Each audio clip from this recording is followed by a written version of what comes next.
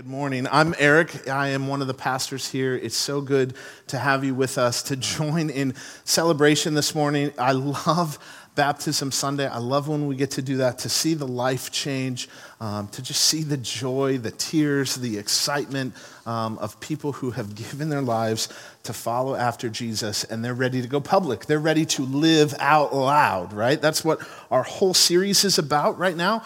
We're studying the book of 1 John, and my hope for you in the midst of this series is that you would learn to live and love like Jesus loudly in your life, loudly in our culture today. Wherever God takes you, that you would live and love like Jesus. That's part of our mission here at Grace. That's what we want to be about. But we want this series to help equip you to live loudly, to love loudly in culture. That you would live such a different Christian life, that you would live even the normal Christian life, that people would look at you and they would say, wow, there's something different about them.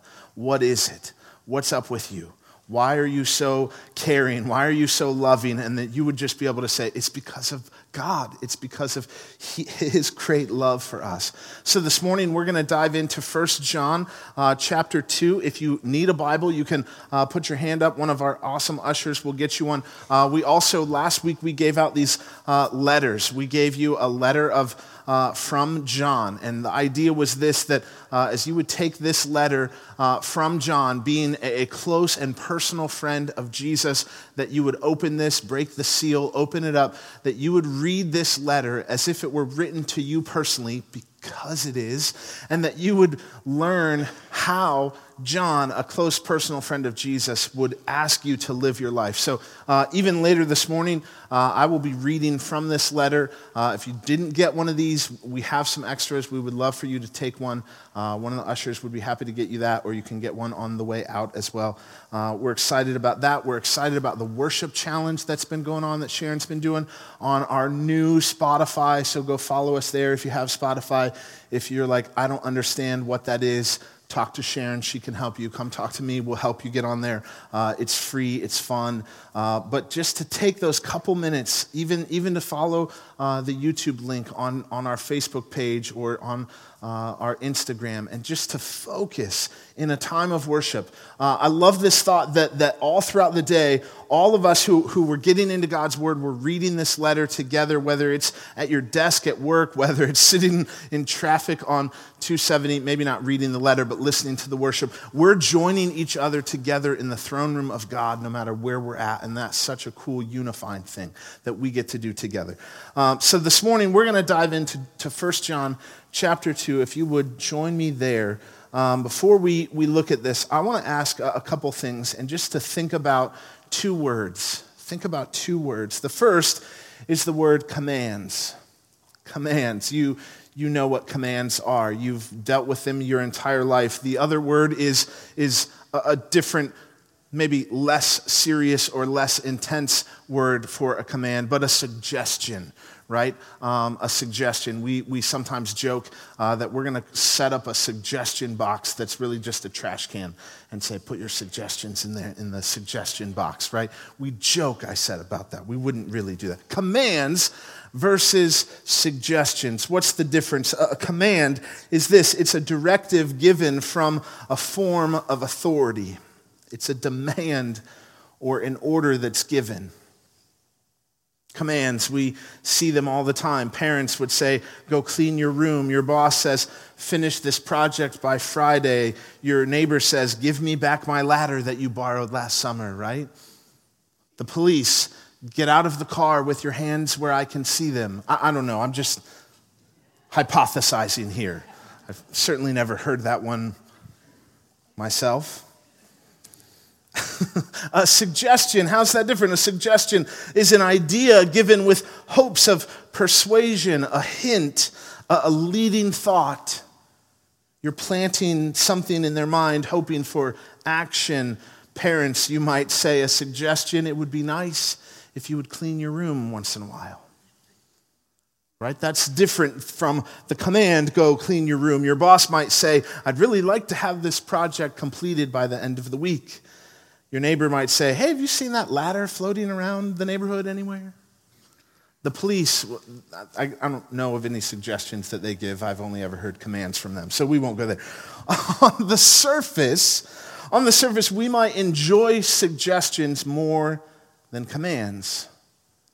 They're less heavy, they feel less confrontational, but yet, in a significant, meaningful, important moment, I hope that we know the commands are not only needed, but they're what's best. Commands are what's best. You can think of many circumstances and situations where a command is clear, it's direct, it gives instruction. A suggestion is convoluted, it's confusing. Maybe the person receiving it doesn't really know and understand what you're asking, what you're implying, what you're hoping for. There's this phrase, who's the boss, right? Maybe you know that from a TV show in the 80s, which was great, starring Tony Danza. Loved that show. Maybe you know it from your days as a child when you said, you're not the boss of me. And the person that you said that to was asserting their authority over you, saying, oh, yes, I am. As the oldest of two younger sisters, I know that phrase full well, oftentimes because I was the one saying, oh, yes, I am the boss of you. You will do what I say, usually when mom was at the grocery store and I was supposed to watch after them. And my mom would give me responsibilities like commands, empty the dishwasher. And I would, in good leadership, delegate those commands to my sisters and then give them instruction and discipline if needed, right? Saying, I am the boss of you. Little did I know, wait until mom got home and my sisters would rat me out. That phrase, you're not the boss of me. We choose, we oftentimes think through who is the boss of us. We decide when a command is given, are we going to give this person authority over us? When a command is being received, you have to consider who the person is that's making the demand or the request and whether or not you're going to give them authority over you. Whether you will listen and be obedient to what they're asking you to do. For some of us, when we think of that person that we give authority to, maybe it's a spouse, maybe it's a parent, maybe it's your boss. There are times where you give them that authority and you do as they say. You're good and obedient, you serve, you do what they're asking you to do, but it's not all the time. Maybe your spouse or your parent, your kids, your friends, somebody has asked you to do something, and while most times you would do it, there are times where you think, I know better. I hear you, but I'm still not going to be obedient. I'm not going to do what you ask. The other side of the same coin is that when a command is being given, it's often for good reason. It's often, not always, but it's often for good reason. Think about a recent command that you gave to somebody. Just evaluate your heart in that moment. Why did you give the command that you gave? My guess is that it's being given from a place of pure motives or good intentions. You want what's best for them. You don't want them to get hurt. You're trying to protect them. When we look at the commands that God gives us in His Word, we begin to wrestle with, do we want to give Him authority over our lives? Do we want to do as He says? If you're like me and you've ever read through a passage of Scripture and you've come across a command, there aren't many suggestions in Scripture, but when you come across the command and you wrestle with, what do I do with this? Is this an easy one to obey? Or is this a really hard one to obey? And I think we, if we're honest with ourselves like we do with many other people, we decide when to listen, when to submit. We don't give people, or even God, oftentimes complete authority over us to step into obedience 100% of the time. For those of you who maybe grew up thinking that the Bible was full of things that you can and can't do, you grew up in a church maybe that was very legalistic and always talked about the do's and the don'ts, cross the T's and dot the I's, be perfect. I hope today, it's my prayer that even if you grew up despising religion per se, this list of rules, my hope is that God uses this message today to encourage you. Maybe you're joining us and you're just new to the whole Bible and you're trying to learn and understand how to read God's word and how to apply it to your life, and it's exciting. My hope for you is that God uses this message today to challenge you. So before we go any further, before we open God's word, let's just do something that's of good habit. Would we talk to God? When we study his word, it's the idea that he's talking to us. So before we read his word, it's often good if we would just talk to him and say, God, would you speak to us? So let's just do that, can we? Can we just kind of quiet our hearts and our minds and pray together and ask the Lord to speak to us? Let's pray.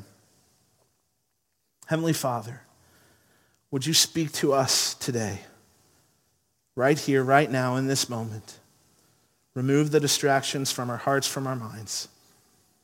Lord, we know that your word is full of commands that are given to us because you're good and because you want what's best for us. Help us to know your heart today. Help us to hear your voice and to connect with you in such a way that changes everything. As we dive into your word this morning, Lord, I pray that you would speak with great authority. Lord, would you speak with greater authority than ever before to us? And in order to do that, Lord, help us in this moment to know that you are for us, that you love us. And would you enable our hearts to trust you as Lord of our lives? Equip us to love well because of what is discussed here today. We pray these things in your holy and precious name. Amen. All right, if you have your letter here, go ahead and take that out.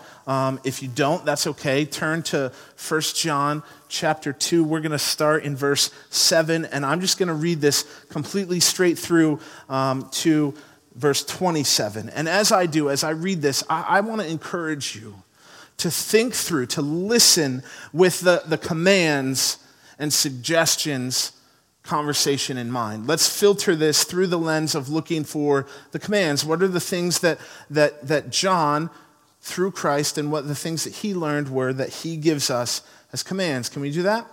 All right, so if you're in like YouVersion Bible app, this is the New Living Translation. If anybody was curious what translation this is, it's the New Living Translation. Let's read this. Here it goes. It says in verse 7, "Dear friends, I am not writing a new command for you. Rather, it is an old one that you have had from the very beginning. This old commandment to love one another is the same message you heard before. Yet it is also new. Jesus lived the truth of this commandment, and you also are living it. For the darkness is disappearing and the true light is already shining. If anyone claims, I am living in the light, but hates a fellow believer, that person is still living in darkness. Anyone who loves a fellow believer is living in the light and does not cause others to stumble. But anyone who hates a fellow believer is still living and walking in darkness. Such a person does not know the way to go, having been blinded by the darkness. I'm writing to you who are God's children because your sins have been forgiven through Jesus. I'm writing to you who are mature in faith because you know Christ, who existed from the beginning. I'm writing to you who are young in the faith because you have won your battle with the evil one. I've written to you who are God's children because you know the Father. I've written to you who are mature in the faith because you know Christ, who existed from the beginning. I've written to you who are young in the faith because you are strong. God's word lives in your hearts, and you have won the battle with the evil one. Do not love this world, nor the things it offers you. For when you love the world, you do not have the love of the Father in you. For the world offers only a craving for physical pleasure, a craving for everything we see, and a pride in our achievements and possessions. These are not from the Father, but are from this world. And this world is fading away along with everything the people crave, but anyone who does what pleases God will live forever. Dear children, the last hour is here. You have heard that the Antichrist is coming, and already many such Antichrists have appeared. From this we know that the last hour has come. These people left our churches, but they never really belonged with us. Otherwise, they would have stayed with us. When they left, it proved that they did not belong with us. But you are not like that, for the Holy One has given you his Spirit, and all of you know the truth. So I'm writing to you, not because you don't know the truth, but because you know the difference between truth and lies. And who is a liar? Anyone who says that Jesus is not the Christ, anyone who denies the Father and the Son is an Antichrist. Anyone who denies the Son doesn't have the Father either, but anyone who acknowledges the Son has the Father also. So you must remain faithful to what you have been taught from the beginning. If you do, you will remain in fellowship with the Son and with the Father. And in this fellowship, we enjoy the eternal life he promised us. I'm writing these things to warn you about those who want to lead you astray. But you have received the Holy Spirit, and he lives within you, so you don't need anyone to teach you what is true. For the Spirit teaches you everything you need to know, and what he teaches is true. It's not a lie. So just as he has taught you, remain in fellowship with Christ. Isn't that beautiful? So good to just read God's word, to look at what it says and the commands that are there. There's a picture, there's a connection here as we look at this between the commands and promises. We see the command to love one another. It says anyone who loves a fellow believer, right? There's a command in that. Anyone who hates their brother, there's an implied command or a demand that's given there. And then there's a promise, both positive and negative. If you do this, then you will have eternal life. It says you will walk in the light and not in the darkness. If you hate somebody, it talks about still being in the darkness and not knowing the way to go, being blinded. There's an implied connection here between commands and promises. Bethany and I, we have a 2.5-year-old. And so commands and promises are all too prevalent in our lives right now. Cohen is, as you can see in this picture, he loves life to the fullest. This picture is a promise fulfilled. I told him that if he was a good listener and that he had a good week of being obedient and following instructions, we're trying our best with him, that I would take him on Friday morning for our man date at Dunkin' Donuts. So he got an extra special treat because he wanted chocolate on top of his donut. You can see in the next picture, he devoured it and then was licking his fingers and just enjoying life, right? Commands and promises, there's a connection there. Just this morning, here are a few of the commands that were mentioned in our house to Cohen. Put that down. Stop hitting the dog. Pick that up. Don't bite your mom. Leave that alone. Put that away. Come here. Get your finger out of your nose. Don't touch that. Bring that here. Sit down. Don't eat that. Go pee in the potty, please. Listen to me. Look at me. Eat your breakfast. That was just a few. If you're around kids, you know that commands can feel so difficult. You feel awful in how you say them. Sometimes they're just like that. Please stop biting the dog. Please, right? You have a tone. And then there are other times where your tone increases and the demand is given with a higher sense of authority, where you yell and it's not pretty. And the person who is listening to these commands shrieks and hide. Maybe they throw temper tantrums and throw themselves on the floor. When a command is paired with a promise, it changes. It shows the heart. It reveals the nature of the one giving the command. As parents, we know this, we understand. If you're not a parent and you've just been around kids, hopefully you can see that to be true. We're trying desperately to raise our kids, to give them good commands in low-leverage situations so that in high-stakes moments they will obey, they will listen. Don't touch that, right? I tell him that all the time. Don't touch the TV. Yes, because daddy just doesn't want fingerprints on it, but also because that's a low leverage situation, right? So that then later when he's getting ready to put his hand in the blender or touch the stove, I can say, don't touch that. And that he would listen, that he would be prepared when I'm walking through the church parking lot where it's safe and I know that no maniacs go here and are driving 80 miles an hour through the parking lot, right? I can hold his hand. I can walk with him and help him to navigate. But when we're going to cross a busy street downtown, I want him to know to hold my hand. Church, isn't it true that God's heart is fatherly towards us?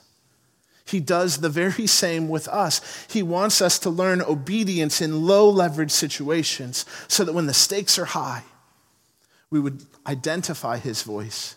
We would hear him. We would know what he's asking us to do, that we might be obedient. The commands that we're giving Cohen, it's because we know what's best for him. He's a smart young man, but he's not that smart. We still have to give him reminders. Same is true with us in our relationship with God. He knows what's best for us. Did you know that the commandment, honor your father and mother, is the only one that comes with a promise? That you would live long in the land, that it may go well with you? Yes, that sounds like a threat, right? Like when your mom says, I brought you into this world and I can take you out. I heard that a lot as a child. And yet it's so true. Like if we identify God's voice and we listen, we're obedient to him and what he's asking us to do, wow, would we live long? Wouldn't be reckless.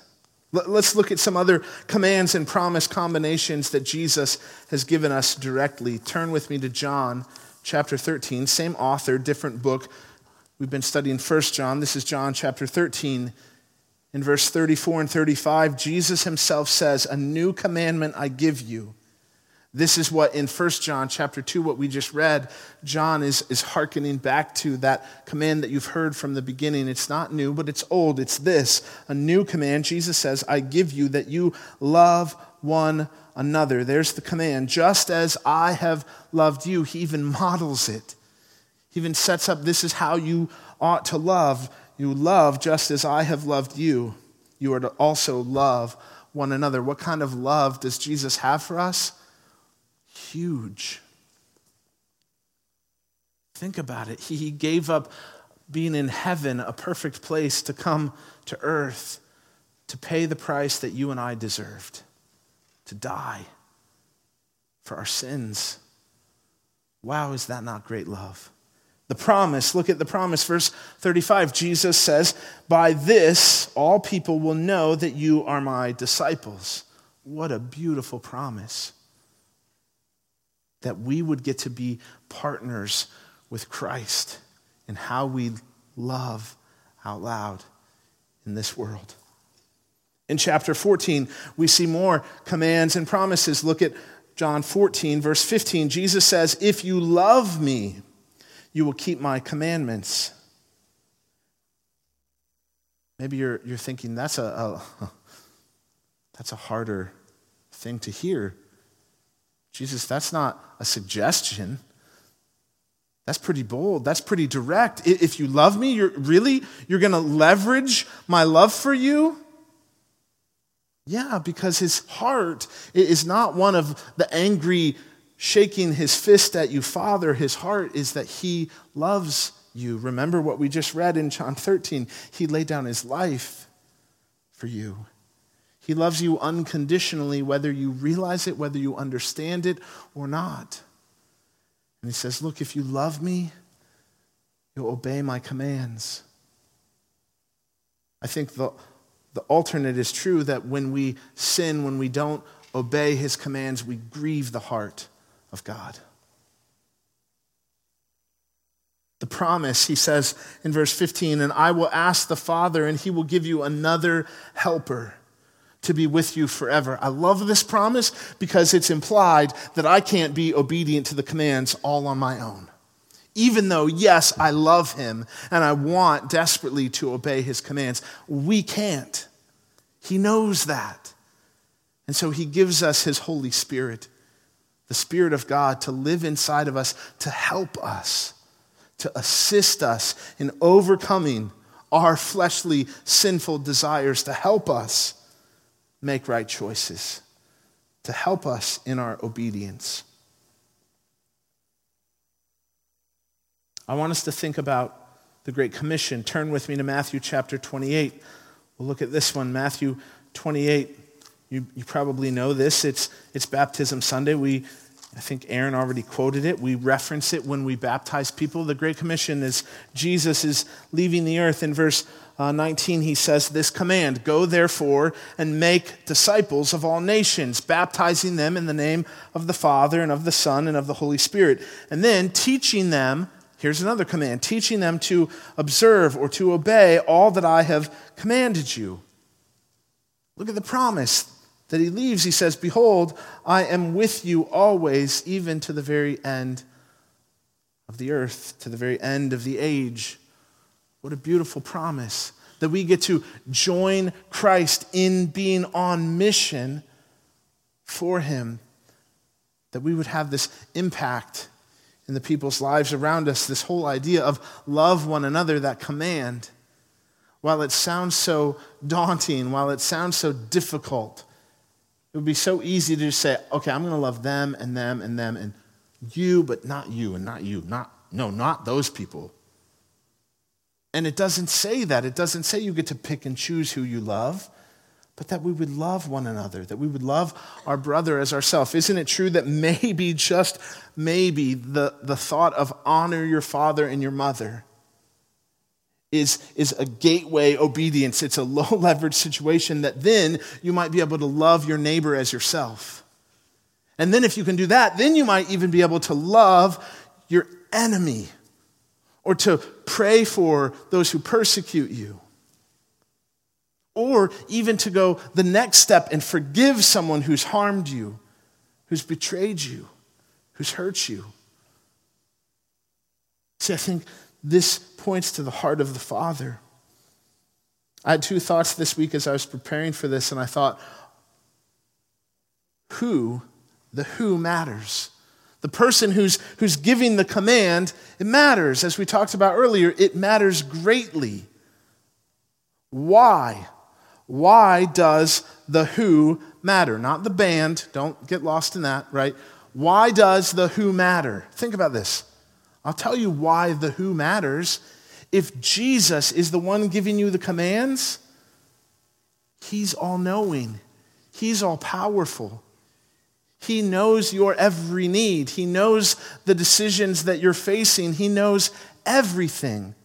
And yet, he has every power, every ability to help you in that, to fix it for you, to be there with you through it.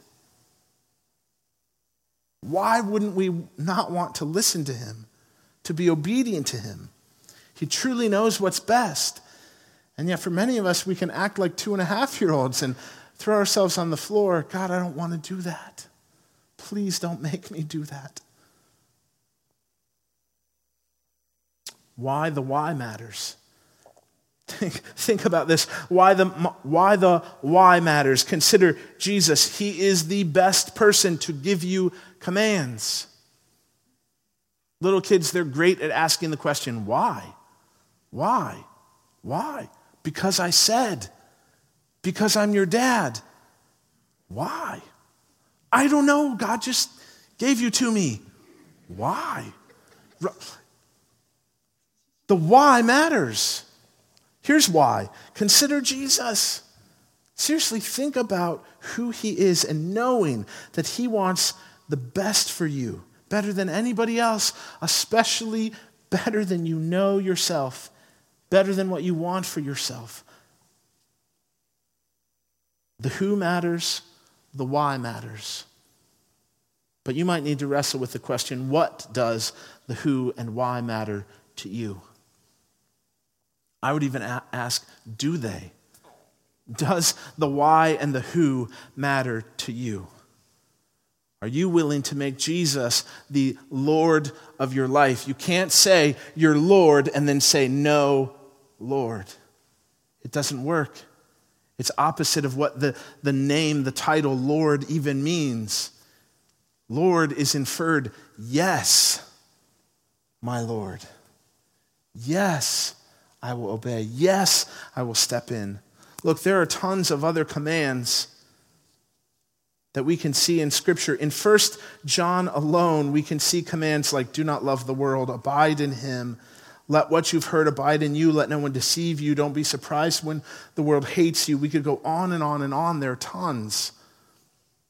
And yet in other contexts of Scripture, we see, follow me, I will make you fishers of men. Do not be afraid, for I'm with you. The promise there, the judge not, or you will be judged. Forgive as you have been forgiven. Ask, and it will be given to you. Seek, and you will find. There's tons. What about this one? Repent and be baptized. Does the way that you and I are living reflect an obedient lifestyle? Does it? And if it does, how is it clear to other people in your life that you're living an obedient life? See, you can tell that with kids. It's really easy.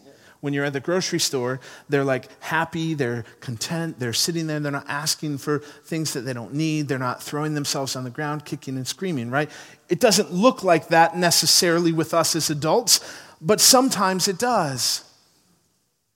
Sometimes you can just tell the people who are living selfishly for themselves. We know it to be true. Does your life reflect this obedience to the commands of Christ because you know and understand of his love for you? That he wants what's best for you. I'm going to invite the praise team to come on back up. We're going to sing one last song. The song's called I Surrender.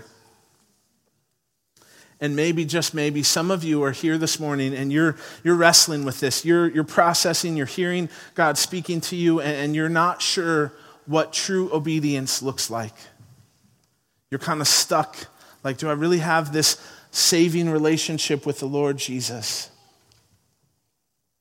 Maybe you know for a fact that you do, but you haven't really been living a life that's marked with obedience. You know, sometimes when Cohen has been extremely disobedient and he's not listening to me, I'll pick him up and I'll tell him this. I'll say, buddy, look at me.